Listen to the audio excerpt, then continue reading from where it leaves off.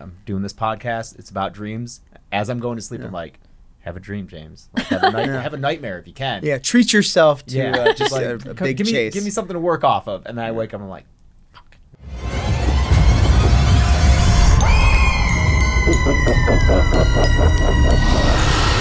Hey everyone, I'm Catherine Corcoran. And I'm James A. Janice. And this is Scream Dreams, the nightmares that shaped us. This is our very first episode. Yeah. And we are joined today by an incredible filmmaker, Josh Ruben. Josh Ruben, would you introduce yourself to the audience? Hello, I'm Josh Ruben, filmmaker, performer, person about town. Person about town. Yeah, just a really generic, really kind of vanilla. Yeah. No, it's like vanilla bean. It's Yeah, like a really strong vanilla bean. you And I know? work at Coffee Bean, so it works out really well. Okay. I don't. Get I that used to work at company Best Buy, but just wanted to. Were you Geek Squad or just general? Best Just Buy? Inventory, so I couldn't even do the video section and get people hyped up about like Donnie Darko. That's about as far back as I worked. Really dating myself, so had to lift boxes and listen to Missy Elliott. It was a lot of that. Yeah. Were there ever Time capsule. Yeah. Were there like big releases that you guys would sell out of that you remember specifically being a big deal? Well, I mentioned Donnie Darko because that had come out. That was like right after Mariah Carey's Glitter. It was like it was a weird time in New York. It's like post 9/11, like all these big. I probably shouldn't talk too much about what was coming out. It was there was a big Ben Stiller supermodel movie, and there was like a Mariah Carey movie that like kind of bombed, and Bonnie Barco didn't do very well, and I was really excited about the DVD at Best Buy. So there was like one release I remember, but I feel like it being like a lot of video games, like Beck's Sea Change was always playing. Oh, so yeah. it was Missy Elliott in the back unloading plasma TVs. And like that's how I like hurt my knee, was just balancing it on my knee. I was not strong, working in inventory, and then like you go out into the main area, it was just constantly Sea Change because that album had just come out. Yeah, Oh, That's so that's like his least poppy album though. yeah, But for sure. It's just like a really moody, like It's very 23rd Street introspective. Best Buy. Yeah, That's completely, so funny. completely. Yeah. Okay. Yeah. So anyway, And then so from Best Buy, how did you transition? I did. You still work there. still work Team Chelsea. Love it. I actually remember I did extra work on a Jon Favreau Christmas film. I won't mention, okay? Because I'm on strike. But I remember making more money doing that, like the $75 staying up all night outside of Central Park.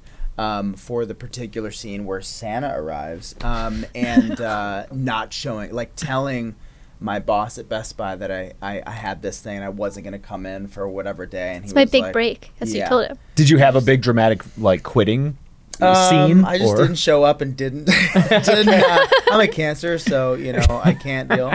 I like didn't collect my last paycheck. I was too nervous to like show my face to my boss, whose name was Keith, of course. And of course, no offense to like all the Keiths out there, but you just know he had like a keychain on his belt. And just like a moody man. I think his last name was Moody. Not to call you out, Keith. Hope you're good. I was just like, that began like actually a really educational period of my life when I was doing constant background work.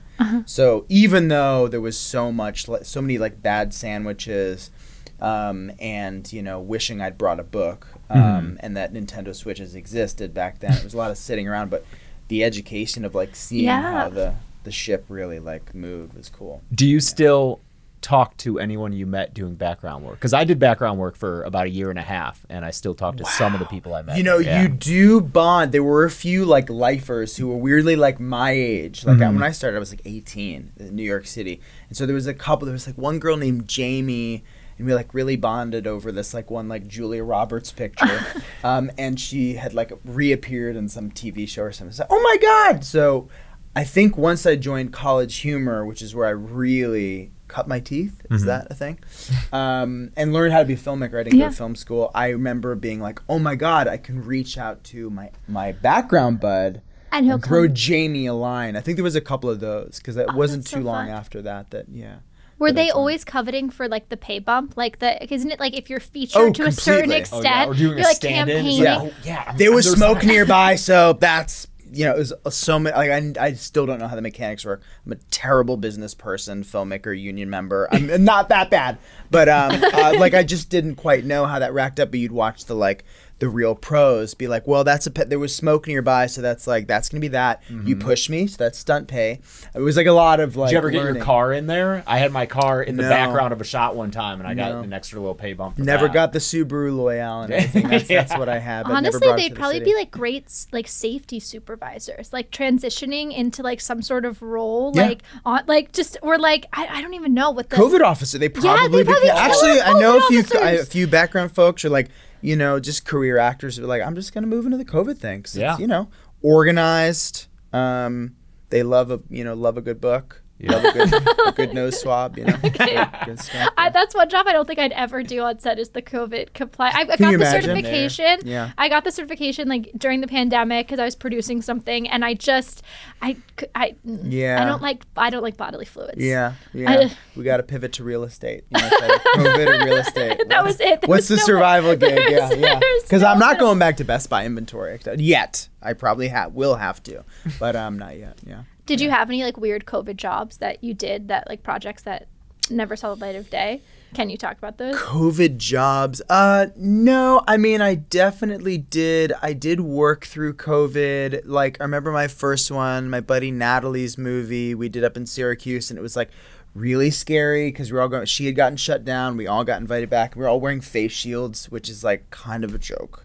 Oh, what the plastic things? Yeah, Yeah. we're just all tight, and it's cold out, and I remember we were sitting in like a convenience store, like, and everybody had it like either off or just around their neck. We're just talking and spittling. I mean, we'd all been tested and everything, but it was just like, oh boy, is this really going to do anything? But no, I mean, nothing too odd. Everything that I'd done, like college humor stuff, I can talk about. Like Dropout, I do a lot of this, like this sort of this series called Game Changer, mainly Make Some Noise. I'm like weirdly just as, if not more, known for that as I am as like a horror dude. So sometimes the audiences discover each other, which is fun.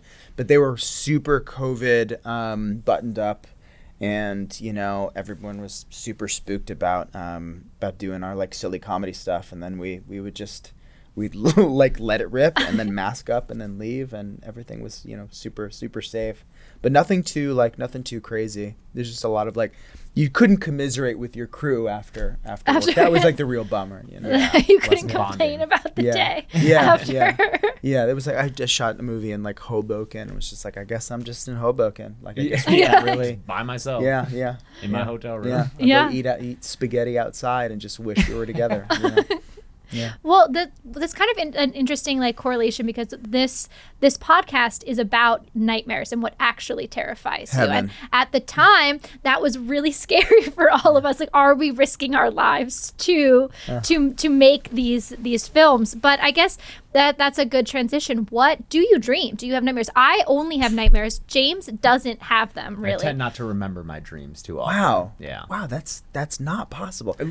Maybe you just maybe you go to another place. Maybe it's like I mean, I can't even make the reference to the film, but maybe you astral project and find yourself in a further kind of place where you imagine there's supernatural violence, and you wake up and not remembering that it happened. I mean, I literally, the last 2 nights, I was like, all right, I'm doing this podcast. It's about dreams. As I'm going to sleep, I'm like, have a dream, James. Like, have a nightmare if you can. Yeah, treat yourself to just Like, a big give chase. me something to work off of. And then I wake up, I'm like, fuck, nothing. Yeah. I mean, it's sometimes I'd say half the time now, as a 40-something adult, it's people in my life betraying me. It's just like, Dad, you're that, or what? You know what I mean? It's just like your children betraying you. Yeah. Or No, your my own father. dad. I don't have children. I have 2 cats. It's like either it's like the cat like gets cooked by a witch, or like my dad is like or mom turns out to be some awful Like a secret identity. Yeah. Oh, Like wow. a evil sort of an evil within type situation. I can tell you, when I was a kid, as a kid, child of the 80s, there was a lot of great monster spooky toys. So many. Yeah. Like, what was the one? It was like the monster that had chains. It was like My Pet Monster. There was literally a monster the size of a child that had like orange handcuffs that were Velcro. And it had a big hard nose and horns and giant eyes, and I loved it and I needed it, just like I needed like Dr. Dreadful's like, you know, lab kit and a boglin. And I'm dating myself. I'm the oldest one here, but it was like a rubber puppet called a boglin that was basically like a gremlin that you could. It was essentially to like scare your siblings with. And so I think like, not only loving these things and catching like a troll-esque movie on cable, I would dream thinking about things like that under my bed. So I'd love them during the day, and then I'd be like, oh my God, what if there's like a live toy situation? It'd freak me out. I had a Furby. That dating yourself too. It malfunctioned and wouldn't stop, like it was like ooh, ooh, and like it wouldn't stop like opening its eyes and making the sound, and I threw it in the closet, and I was so afraid of it that I didn't retrieve it for years, and I went to look for it years later and it was gone. Wow. Just saying, the thing was actually a demon. Wow. I don't know. I don't know. Wow. It's a demon. Wow, you're unlocking a memory that I had this like boxing nun toy. I grew up in Woodstock, New York. There's a store called it was like one of these. Okay. He's moving his hands for those who aren't watching. Yeah, exactly. Punch. And I remember, I think it was this very toy. And my cousin was younger, and we both loved horror stuff. And I remember kind of putting it around the house or doing something like putting it in a closet and then tricking him into thinking that the thing had gotten out of the closet. And I remember, like, we burned it together. This plastic? Is just what we did. Yeah, we just put in a plastic again. So, 1990. You were we're just like from Toy Story. The smoke won't hurt. Yeah, completely. Like, put it under the microphone. So, or under the microscope. Burn it. And then I remember taking out the charred head and like putting it like under his pillow, like stuff like that. And us both reveling in the fact. I think like we both knew like that's not possible, but also like loving the feeling of being scared. So a lot of like alive toys stuff when I was a kid that freaked me did out. you have like nightmares relating to those toys where they would come up, or like did you have reoccurring nightmares as a kid? Did I have recurring? Probably not any that I can remember, but because I was such a horror devourer as a kid, it was weirdly, I don't know what this says about me psychologically, but hey, I'm a horror filmmaker now. I remember trying to like reason with the iconic killer in my dreams, like trying to befriend them. Oh, okay. Yeah. That's so interesting. We were talking about how it's hard to scare us working in genre because we're expecting the gag kind of thing. But I have a question in terms of your film work, because I used to have a recurring nightmare as a little kid of a wolf chasing me. And this is like a recurring theme in your work. And also, the other day, I had a run-in with a coyote that was standing 6 feet away from me. It like walked right towards me, and I yelled, "Hey, stop!" I don't know why I thought it spoke English, but like I did. I was. And he put up 2 paws and was like, "I'm cool."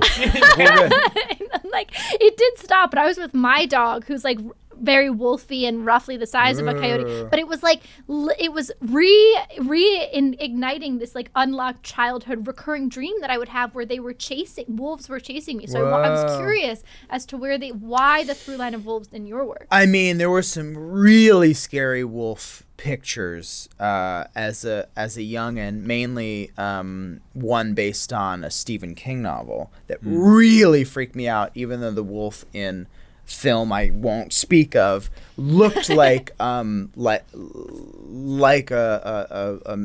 in a furry suit. Like a grimy furry. But I know it's just pretty horrific. I have no experience with that, but so between stuff like that and there were TV shows. I can't remember one specifically that featured werewolves, but like because we grew up in the woods and we were influenced by films like that and a lot of Stephen King stuff, my cousin and I would tell each other a story about, or we'd make up a character called Wolfula that was like a blood-sucking werewolf. Okay. We were like, kind of cool, right? Yeah. Like a don't hybrid. take it. Yeah. And and we would just talk about how this thing like lived near the house, and let's go out during the day and see if we can find Wolfila's tracks and that kind of thing. But a lot of like, I think that's probably the monster I'm most freaked out by. Wolves. You know, werewolves. The wolves, werewolf, blood-sucking hybrid wolves. Complete. Well, yeah, that'd be freaky. Vampire deaky. wolves? Yeah. So bite. I mean, it's like the werewolf thing. It's like, okay, they're gonna bite you, you're gonna turn into it, but like, you know, if they could also just like drink your blood, like God, that's just. Why just is that terrifying violent. to you? Like, why is the wolf? It's full id, like, you know, Sure. just complete unrelenting violence. It can't be barricaded behind a door.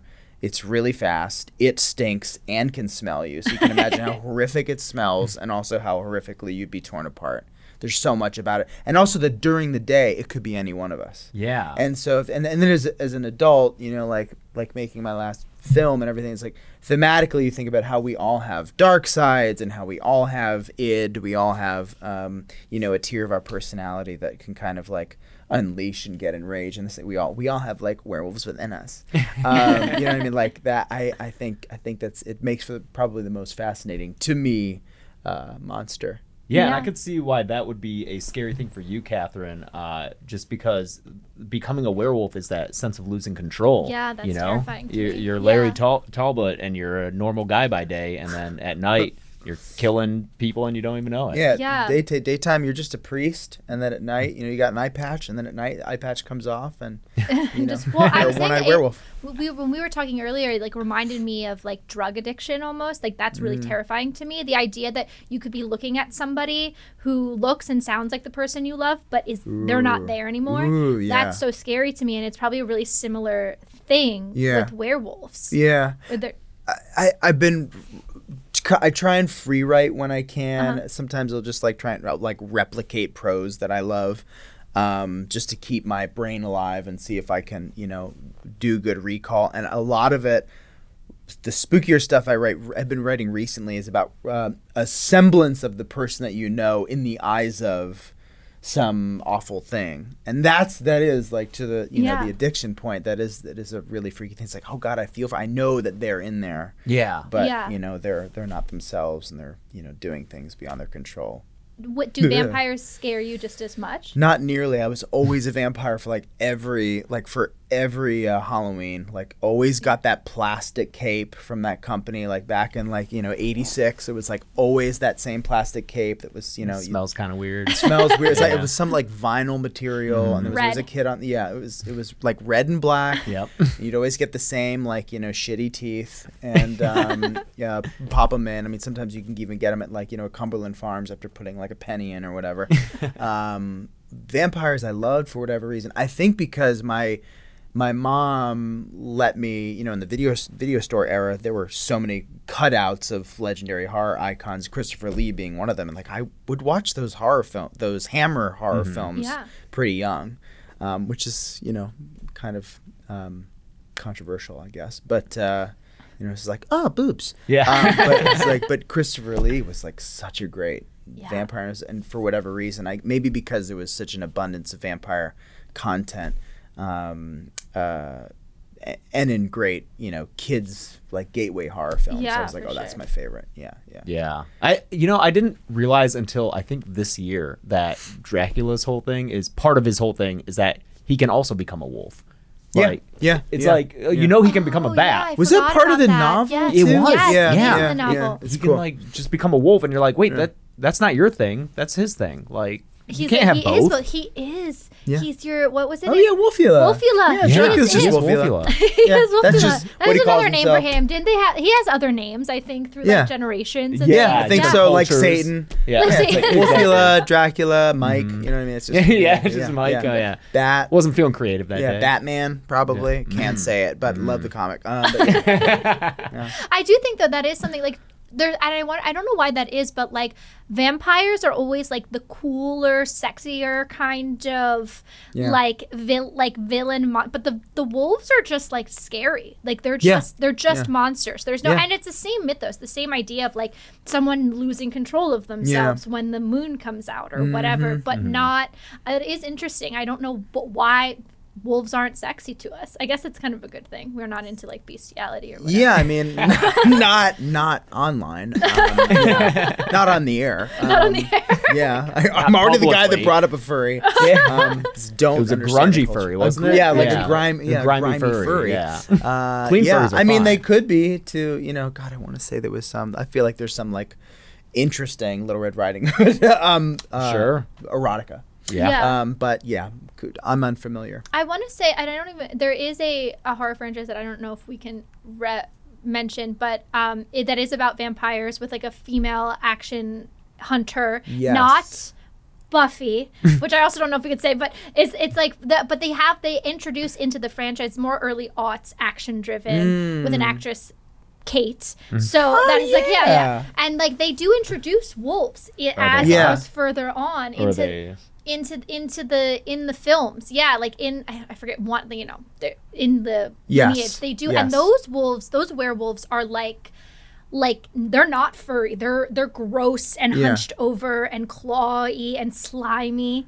But if they transformed like into a normal, did they transform into a normal person and then just like have abs like and everything? Yeah, I think so. Like but they like did try to like sexualize them a little, and it actually was more terrifying to me. Oh, interesting. I think. Like Scott Speedman, like that's scary like that. Yeah. I don't know why. It was something about like it was like this weird alien wolf hybrid that like was really scary to me. I'll check that out. I don't know. It's like later in the franchise, but it's so interesting. So that's what got you as a kid. What gets you now as an adult? What's terrifying? I think it's the more, unfortunately, not to get like too intense, but it's like the human behavior. It's like now you go out into a crowd. Like my wife has a certain anxiety that I think many of us do. I have slightly less of, but it's planted in my mind. You can go to a bar, a school, a concert, and any number of horrific things can happen brought on by someone who is suddenly broken, not themselves, lets themselves go, God forbid. Just one person, too. So one person, or, you know, if you're down at the Capitol a certain time in our histrry, it could be a lot of people who look the same. Yeah. Like a lot of very divorced dads just deciding, like, to break, you know, some historical architecture, just like, well, let's all get together. Every time my wife and I are at a concert, or even I think about it at the movies a lot. It's a lot of like, all right, where are the exits? Yeah. Like, you know, I have been too, and I go to the theater by myself sometimes too. I got that sweet Alamo pass. Nice. So some people might even be looking at me like, white guy in the, you know, third row. Yeah, they're clocking you. Yeah, on the aisle by himself. Yeah, as long as you're not standing in the aisle for way too long, because there will be people who like, I don't know if they're workers who come in and watch, but whenever someo's just standing, you don't want to camp out. Yeah, no, I'm like, what are you doing? Just go sit down. Unless you're at like Holly Shorts, you know, it's like, well, I gotta wait to get everybody out. Human behavior, just like the fact that anyone could snap, and then because of our horrific like issues with gun access, the fact that they're so accessible, like more than like a 7D camera, like anyone could just, you know, get some weapon and go somewhere. Like that's the scariest thing. But it's not something I would ever want to make a film about. I wouldn't want to like pull an Eastwood and make a film about, you know, a bomber or shooting or anything else. It's more scary than any werewolf, vampire, mummy, underwater thing.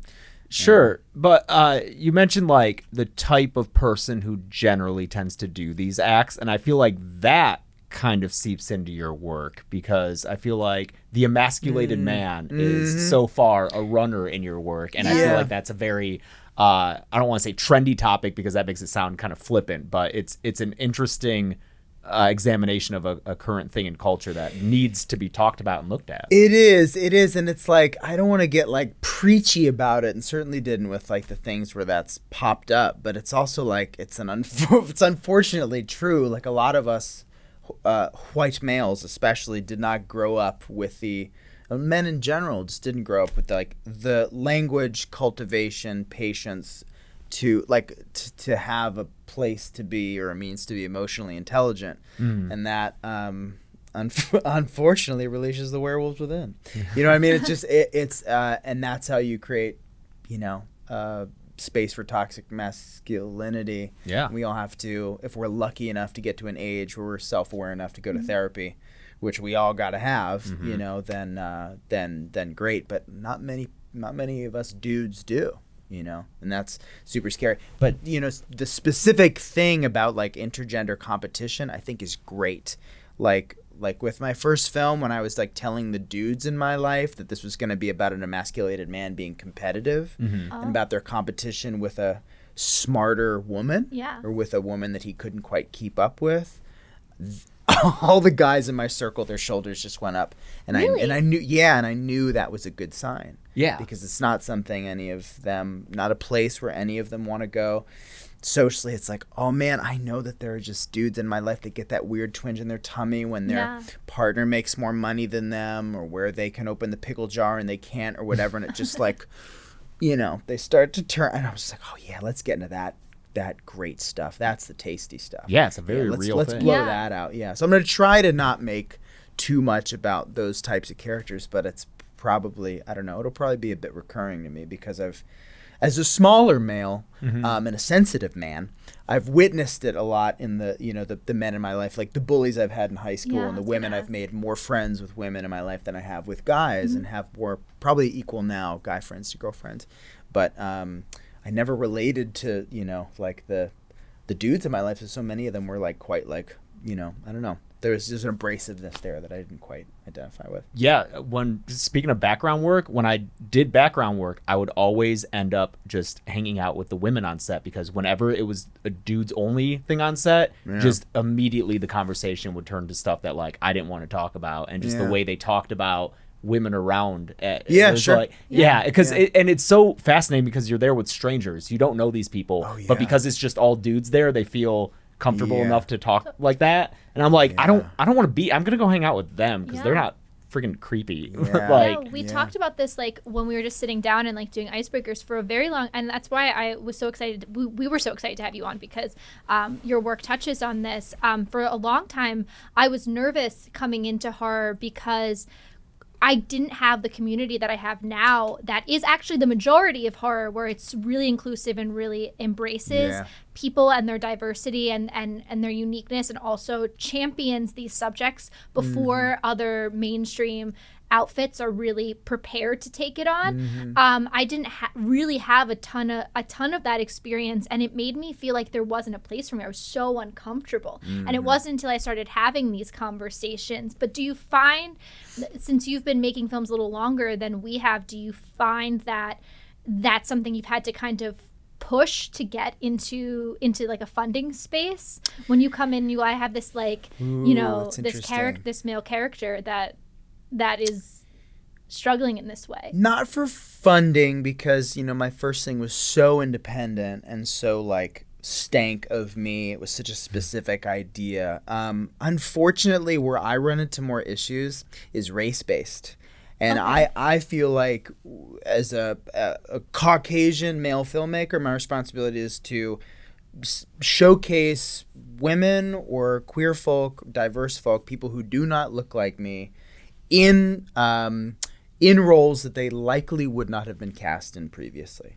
And, you know, I ran into this without getting into too much detail, but, well, if you're going to cast that person as the lead, and based on the color of their skin, you're not going to have as good of sales in X territory. Yeah. And that is still a real thing. It is, especially with this focus on international box office now, where they're like, oh, that's not going to play across seasons. Like, okay, I still want to make this movie with the right people. And and it's completely fucked.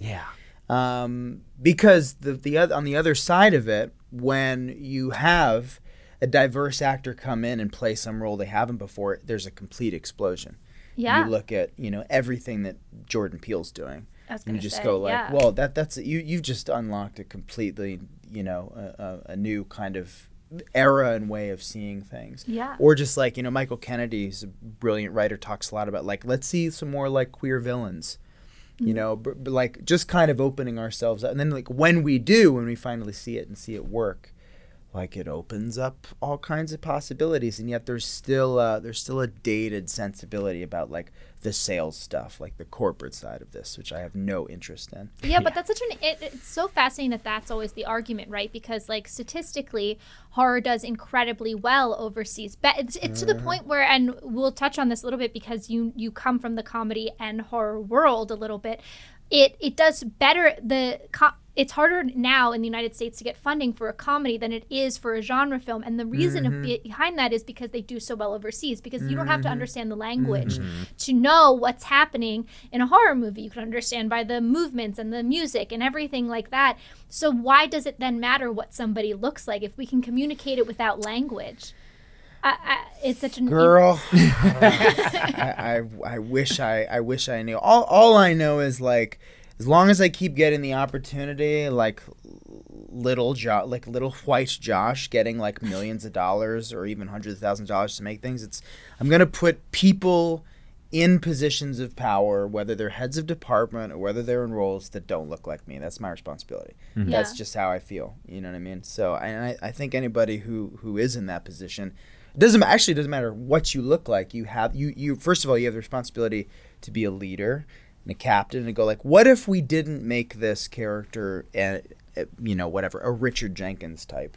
What about a Bridget Everett type? What about, what could we do with this an opportunity, or how could we give this opportunity to someone who wouldn't have otherwise played this therapist, this villain, this killer kid, like whatever it is. And then you open up all kinds of stuff. Is the amount of community that I've found just in like my two kind of little features and stuff that I've done, it's been incredible, and people just voicing their thoughts in that regard. That's been killer. Is that your nightlight then? We ask people what their nightlight is on this show. Ooh. So like they're all the things that terrify you. Like what keeps you going, what keeps you from like running from the theaters, what keeps you going, and what keeps you making films, being like up against all of this? I mean, artists like the Duplass brothers, like their book Like Brothers really kicked my ass into gear to make my first project, and also just like, I don't know, like the horror community, ever since I like made a splash onto it. Like I remember when a certain Scream Queen legend, Barbara Crampton, followed me on Zitter on Twitter, and I was just like, I've arrived. Right, you always remember that day. Yeah. Like what's that? Is the room shaking? Oh my god. Is it the big one? Did it just get windy? Is there something? I feel like there's something on the wind. Like I'm scared, but it also feels good. Yeah. Right? It smells warm. Beautiful. Yeah. Smells great. glowing. Feels great. Kind of scared. I'm so scared. I'm so excited. Is it a witch? Is it a good witch? Oh my God. Hello. It's Barbara Crampton. Wow. Where did you all come from? Are you in my nightmare? No, we've been here. Where'd you come from? Where'd you come Oh my from? God, I'm astral projecting. Wow. This is such a high-tech space here at AMP. I know. Exactly. Yeah. Wow, Barbara. I've actually been here the whole time. I've been listening to you all talk about your nightmares and your dreams. Oh my and goodness. I can't believe, like you were saying, that you don't dream. You must dream. It just doesn't retain. I think it's just like a memory wipe every morning. That's what I was saying. When I was in high school, I took a class and the teacher was saying, if you want to remember your dreams, you have to give yourself a suggestion. I want to remember my dreams in the morning. I want to remember my dreams, and put a piece of paper and a pencil by your bedside.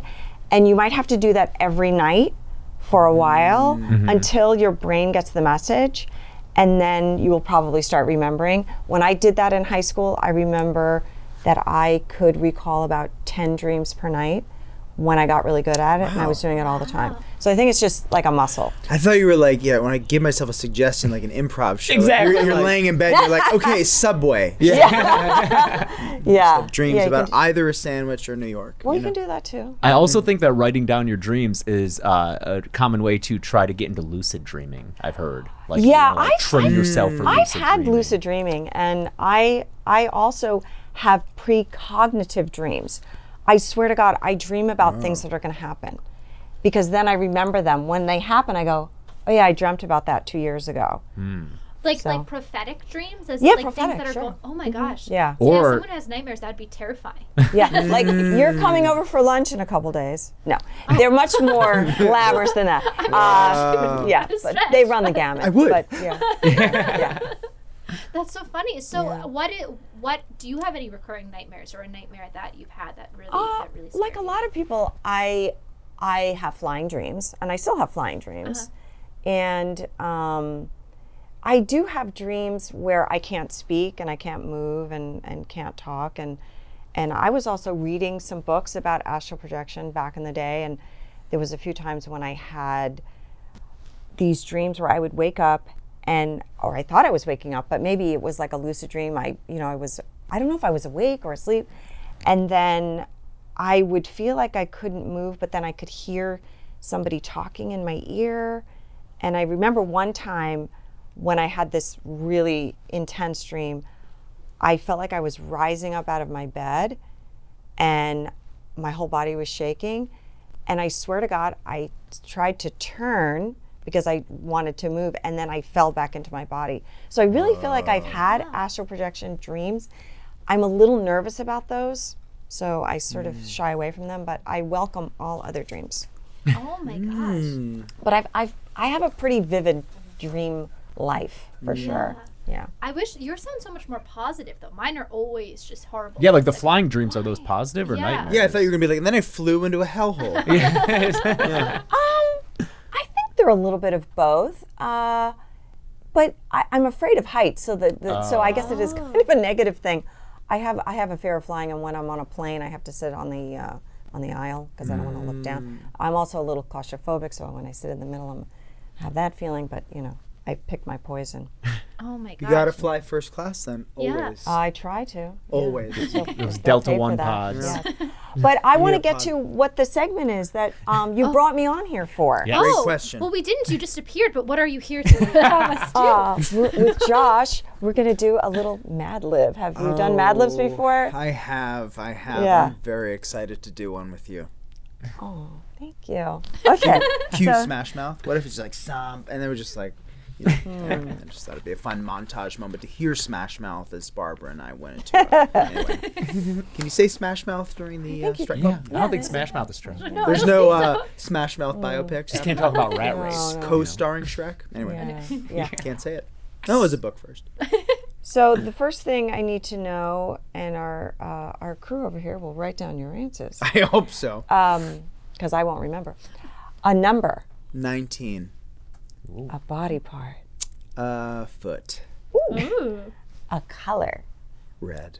An exotic location. San Diego. Oh my God, really? You need to travel more. Okay. A foul smelling item. Foot. Yeah. Can it be? Does it have to? Can it be different? I feel Yeah, It should be. because It you should be. yeah. The foul smelling item. A turd. Oh, okay, that's a good one. Mine wasn't quite that good. An adjective. An adjective. Flaky. Okay, good. A name of a town. We were just speaking about towns and Oh. where we're from. Woodstock, obviously. Oh, yeah, cool. Woodstock, New York. A socio-political event of the last 5 years. Oh, the insurrection? Yeah, I mean, that's on everybody's mind, right? Flaky, 19 flaky feet of the insurrection. What a turd. Okay, San a Diego? negative adjective. Oh, mean. Mean. Okay, yeah. Another different negative adjective, sorry. Oh. Yeah. I mean, that's another one. Yeah. They wanted me to ask you another. Violent. Yeah, good. Oh, God, this is Oh getting my real. God, and now they want another adjective, I'm sorry. Just a regular Who one? put this Just a Mad Lib regular together? one? Just a regular one. Watery. Watery, okay. And that's good. We're almost done. Hang in there. I got a 950 on my SATs, so you might be like, noun. I'll be like, ferocious. That was my next one. A noun. Oh, really? A noun. A Oh, noun. great. Ready? Bathtub. Ooh. Awesome. Okay. Watery bathtub. A weapon. A scythe. A scythe. A scythe. Okay. Like a reaper. Okay. A children's toy. We were talking about toys earlier. Yeah, okay. My Pet Monster. Cool. And then one last thing. Yeah. A utensil. Oh, a spork. A spork. A spork? Yeah, What's it's like a spork? it's like a spoon fork. It's like a spoon with little horns Like a on it. Like You have them fast at a food all the time. cafeteria. Yeah. Oh, Yeah. okay. All right. Good. Yeah, Okay, spork. Okay. And All there right. you have it. We'll be right back.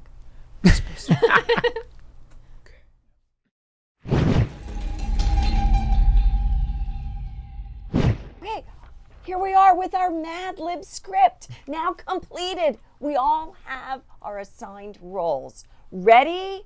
And Well, should we say who's reading who? Oh, God. I'm never sorry. mind. I got Heidi. so Take ready. two. Oh, sorry. Oh, go ahead, No, Catherine. no, you should say who's reading who. Who's reading who? Okay. Okay, so you are reading. Okay, tell me. No, you say it. Catherine, you're You so say- good in charge. Tell us who No, we're no, I reading. feel bad. No, don't. And no, I'm giving cut. it to you. Tell us. Go. Okay. Josh will be reading Gus. Barbara will be reading Evelyn. I will be reading Lucy. And James will be reading the stage directions. That's right. Okay. Next time yeah. we'll give you a Slugs. better part. Okay. Yeah. That's He, cool. But thank he you for chose this. these. I offered. I Okay. volunteered. chose He'll it. read them like David Bowie. Yes. Oh, yes. Interior, creepy cabin. Okay. Ready? Yes. Interior, creepy cabin, basement, midnight. The room is dimly lit with flickering candles casting eerie shadows on the walls. In the center of the room, 3 teenagers stand around a large, ominous wooden door. Lucy, the fearless skeptic with a quick wit and sarcastic one-liners, crosses her arms, eyeing the door suspiciously. To her left is Gus, a brawny and impulsive jock. Hey. He cracks his knuckles and paces back and forth, the epitome of brute force and lack of brain power. Cowering behind them is Evelyn, the superstitious and anxious bookworm. She clutches a dusty old text, fingers trembling. Seriously, guys, are we really going to debate whether there's a 19-foot red demon behind that door? It's just an old San Diego legend. Listen, turd brains. I've seen some real messed up stuff in my time. Nothing ever happens this flaky, Woodstock. Town needs a good shakeup. Let's open that door and let the creature out. No, Gus. That's exactly what the ancient San Diego text warns against. If we release the 19-foot red demon, it could bring about the apocalypse. Or worse, another insurrection. Thank you. Evelyn, finally, someone who gets it. Gus, your plan is just mean. We have no idea what we're dealing with here. Come on, Lucy. It's just a little temporary chaos. We'll be heroes, saving flaky Woodstock from its violent existence. Heroes? More like catalysts for destruction. We can't let that thing loose. It could be the end of the world as we know it. The tension in the room thickens as they stare at the door, each contemplating their next move. Suddenly, a loud growl echoes from behind them, sending shivers down the 3 teenagers' spines. They freeze. Did you all hear what I just heard? If you mean that watery growl, I sure did. It's calling for the, it's calling for bathtub. Let's give it the freedom. Let's give it the freedom it wants. No, we have to find another way, a safer way. The door begins to rattle, causing the entire room to quake. I don't think we have a choice. We need a plan. Evelyn, find any information you can about this creature. Gus, grab whatever weapons you can find. We're not going down without a fight. Gus rushes towards a cabinet and rummages through it, pulling out an assortment of items. A scythe, a My Pet Monster, and a spork. The other 2 stare at him, confused. What? I usually have a fully stocked arsenal of weapons on hand, but these are desperate times. The door trembles, rattling on its hinges. Evelyn flips through the dusty text, her eyes widening as she reads. It says here that the creature can be only defeated by a turd-brained virgin. They turn to Lucy. She rolls her eyes. Of course she would be responsible for the fate of the world. Oh, Lucy, the fate of the world lies in your hands. I told you, I'm not a turd brain. The door rattles again and lets out another loud growl. Wind somehow begins blowing from inside the house. Gus holds out the scythe, preparing for the impending chaos. He nods. Ugh, fine. I guess it's now or never. On the count of 3, we open it. Ready? Oh, hell yeah. 1, A hinge rips itself off the door. Evelyn's book is sent flying out of her hands. She grabs the My Pet Monster, using it to cover her eyes. 2, 3. The door swings open with ancient force and strength. Mouths agape, the 3 unlikely comrades' eyes move up towards the ceiling, following the shape of the figure in front of them. It's the 19-foot red demon! Hell yeah. Amazing. Okay, that's going to be our next movie. Nice. Yeah. Catherine, you wrote that. I did. Yeah, It was really good. almost a religious political thriller about freedom. Yeah. Right? It was like, yeah, but freedom, but also Technically, we co-wrote it. truly. That's true, yeah. It was a collaborative experience. Thank you, guys. I really liked my part, so thank you. Oh, I'm so glad. I really liked when the watery growl was giving bath time. Yeah, truly. I hope Jim Caviezel doesn't replace me, but I think it's going to be a good time. I think it's a good proof of concept. Okay, I got to go, you guys. What? See you next time. She's gone. But you know what? She's also always going to be here. Always with us. Yeah. Ugh. Like that she took her chair. She did take the chair. She's like, I want that Overstock.com black leather magic, right? I'm going to take I it heard with she me. just moved into a new house recently. You know, Yeah. maybe some decor needs. Yeah. Into the further we go. Can't say it, but you know what I mean? Maybe she did. Economical. Always. That Barbara. It's funny because James and I met at a horror convention. My very first horror convention, actually. That was our first one with the table, too. Oh, really? Yeah. So it was her first. We met that lovely actress of whom you speak, Barbara Crampton, there too. And I have this. I had this mutual friend of hers that it was a very dear friend of mine who passed away. His name was Nick Tucci, and he used to say, all you have to do to be successful in this business is keep telling stories and don't die. Because there will always be people there will always be stories to tell. There will always be people who resonate with the stories you have to tell. It doesn't matter what you look like, what you sound like, what shape you are. There's always ways to tell these stories. All you have to do is keep making them. And Oh my gosh, yeah. It was Seth Rogen actually said he's like the secret to success, honestly, he was like, just like don't quit. And he was just like, that's honestly, it's like everyone I've known who ever gave up never made it, but the people who just like were just relentlessly going, and that's actually kind of true. Look at Ki Kwan. We can't talk about what Ki Kwan won for, but like look at what happened to Ki Kwan. You know, Ki Kwan. Yeah. You know, I think that's a prime example of someone who's just like, oh no, that I'm not wanted. There's no place for me. There's no space for me. And you're just kind of relentless, or I guess in that case, filmmakers think of you, oh shit, you know, maybe this person could do this, and not only did they do it, but they delivered like beyond. Both him and Michelle Yeoh, and that whole cast. That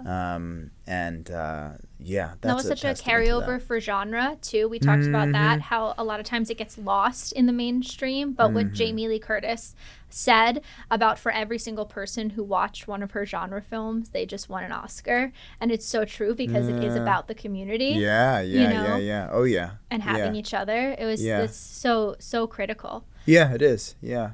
But I think my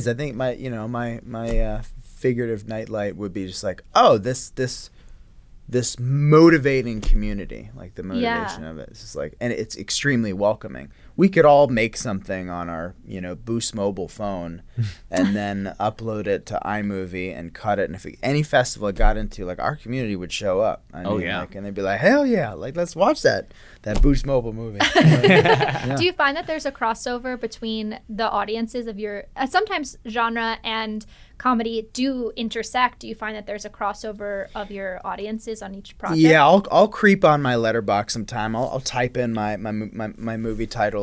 That's dangerous. Some stuff. It totally is. I'm actually not. I'm really not affected by it. But I haven't made anything like. I guess the stuff I have made is like kind of middle of the road review wise, like not terribly polarizing.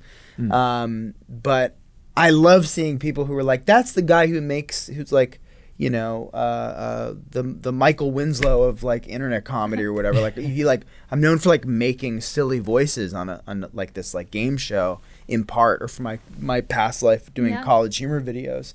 And I go, wow, he like also played this serial killer. Like that's rad. Or I double featured your movies because I followed you in your comedy or vice versa.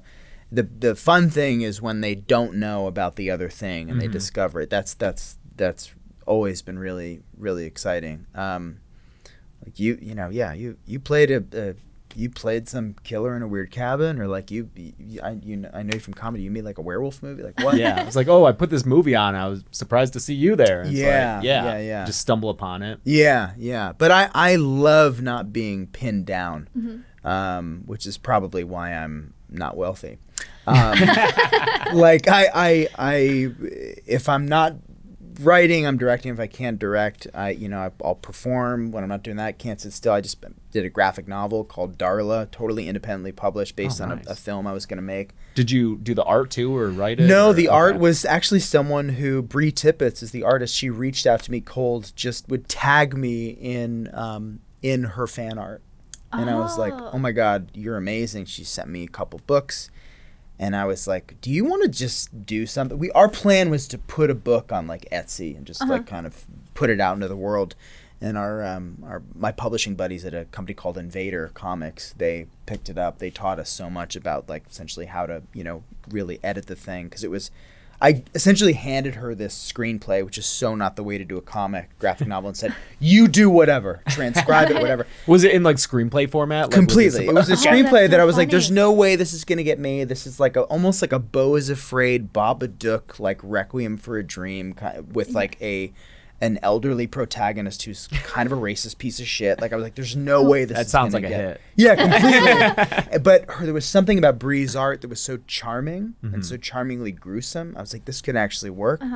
And it was choked with text. So just to speak to the comic book format, which I'm really, stoked on, it's a visual medium. So the less text, the better. We see, and we could, silent films were the first type of films. The films play out in images. It's about telling the story in images. So we handed in our first kind of draft of it that Bree hand drew and hand lettered everything in record time, just because she was excited. She's a partner on the book forever. And they're like, cool, now cut half the text because you don't need that much. Just like speech bubbles filling up an entire panel. Yeah. But I'm excited to make art and be a part of stuff. I still love acting as a filmmaker. It's really important to me to keep acting because I can see how people talk to each other. Yeah. How do you give direction? Are you going to shout direction from across the room for an intimate scene, or are you going to sit on the floor with a monitor? There's a difference to me as an actor. And so it's like I have a little more empathy sometimes when I am, being a filmmaker, or as a writer, I like to think I hear the dialogue roll off the tongue a little bit, like, perhaps different than someone who hasn't like done this stuff. But I just want to keep doing the thing. I'm trying to figure out, a stage play based on my first film, and maybe one after the fact, do more graphic novels, still act in stuff, direct when I can. The next thing, I thought it was going to be a horror, hot off of or right before the strike, and then because we couldn't get that one financed right away, this comedy thing popped up, and I was like, maybe I'll go back to comedy for a minute. It has kind of a genre spin to it, but no horror. So maybe I'll go back into my world. Also, like, need the gig, but you can survive with that to then go back, maybe work on another comic, figure some other art form out. So it's again, why I can't quite be pinned down, quote unquote, or why I like to, but also why I'm nay wealthy. So like, pick that one thing, just blow it out. And I'm like, I can't. Yeah. No, but I love what you talk about, like how fluid it is.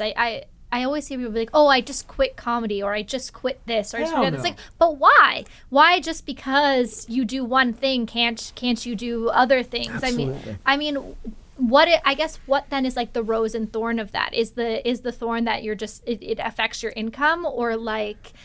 I don't know. I think there's like this marketing myth, with like, I don't know, agencies and managers, let's say, if you're a performer, but by the same token, it's like, there's a Griffith Park Shakespeare Festival right now. I saw Midsummer Night's Dream, and I was like, man, I'd love to do that. If I had the time, I would totally do that, like, completely. And I know that if I did that, I'd still get some opportunity to pitch on either some studio thing, or still write some small thing and find someone who's a fan of mine who has money, either through the College Humor world or somewhere else, where I could cast some regional theater actor or local LA actor as an example that I met doing this thing, and we can just make another thing. Yeah. You just keep going and not give up. Even if you shoot it on a Boost Mobile, you'll still probably you'll keep the momentum up. You just have to like kind of keep like willing it, I guess, is kind of the hoity-toity way to put it, but it's true. Yeah. You know? I think there's also, I mean, consumers themselves drive this pigeonholing, I think, sometimes, because even with big filmmakers that some of whom we've discussed, like Jordan Peele and Ari Aster and Eggers, like even when they kind of diverge a little bit and come off the horror path, there's sometimes a negative reaction to like, that wasn't horror enough, or like what are you doing? That movie's not what I expected from you. And I know that as like an online content creator, I experienced that a lot of like, oh, this isn't what we're used to, so like we're just gonna discard it. Go back to doing what you're good at. You know? Yeah, but sometimes those are my favorite. Most of the time, those are my favorite. You know, that's the big criticism of Eggers' first film, was that, oh, it's not horror enough, it's not gory enough. I'm like, there's a witch. You know. And every time you put something out too, you're reinventing yourself, or you're sort of starting over, at least in this day and age. And it might be different. I haven't had a movie that broke box office records by any stretch, and when I do, and when that art gets seen by many people, maybe there'll then be some kind of bar set for whatever the next thing is. It'll be the association they have for possibly, But I like a more kind of Duplassian, Swanbergy, you know, kind of route where you go, okay, well, I can't quite pin down what that person's doing. I mean, that's always what's appealed to me, artists who can do that. Like David Bowie's my number one musician of all time, and it's because every album is different from the last one. You know? And then you pop up in The Prestige. You know, exactly. I can't say it. Oh God, in The Prestige. And then you pop up in film. I mean, film for many a year. You kind of go like, holy crap, like that dude. I love that. And he's just like, I wanted to try things. You know, just like, yeah. One of the last things he did was a stage play. That's right. Musical. Yeah, my buddy Kristen was in that thing with him. I asked her everything about that. She's like, gosh, it's a living angel. Yeah. Well, thank you so much for sitting down with us. As you gear up for your next thing, where can we find out about your graphic? Where can we purchase your graphic novel? Is it out? Everything's on, my website, joshsmindhouse.com. You can shop. You can find some merch. You can look at news and all kinds of stuff. What kind of merch do you have? Do you have any like? Got T-shirts based on some stuff I've done, or just some original stuff. There's a mini like back pocket like collector's edition of one of my screenplays. There's I put up a whole page for fan art recently. I just wanted to put all my fan art, like fans who reached out. Not for sale, just like just to you share. Can see it all. That's so cool. I bet they appreciate that so much. And I tag everyone, everything. Cause you got I just want to keep that that collection, that archive, because it's as it surmounts. I'm like, wow, that's so cool to see it all in one place. Is rad. So joshsmindhouse.com has everything. It's got everything. Good much. It's got everything you could want, it sounds like. Graphic novel too. Hell yeah. I'll send you one. Well, thank you so much for joining us. Until next time, this has been Josh Ruben on our first episode. Thank you so much for joining us. I'm Catherine Corcoran. I'm James A. Janice. This is Scream Dreams, reminding you to keep the light on.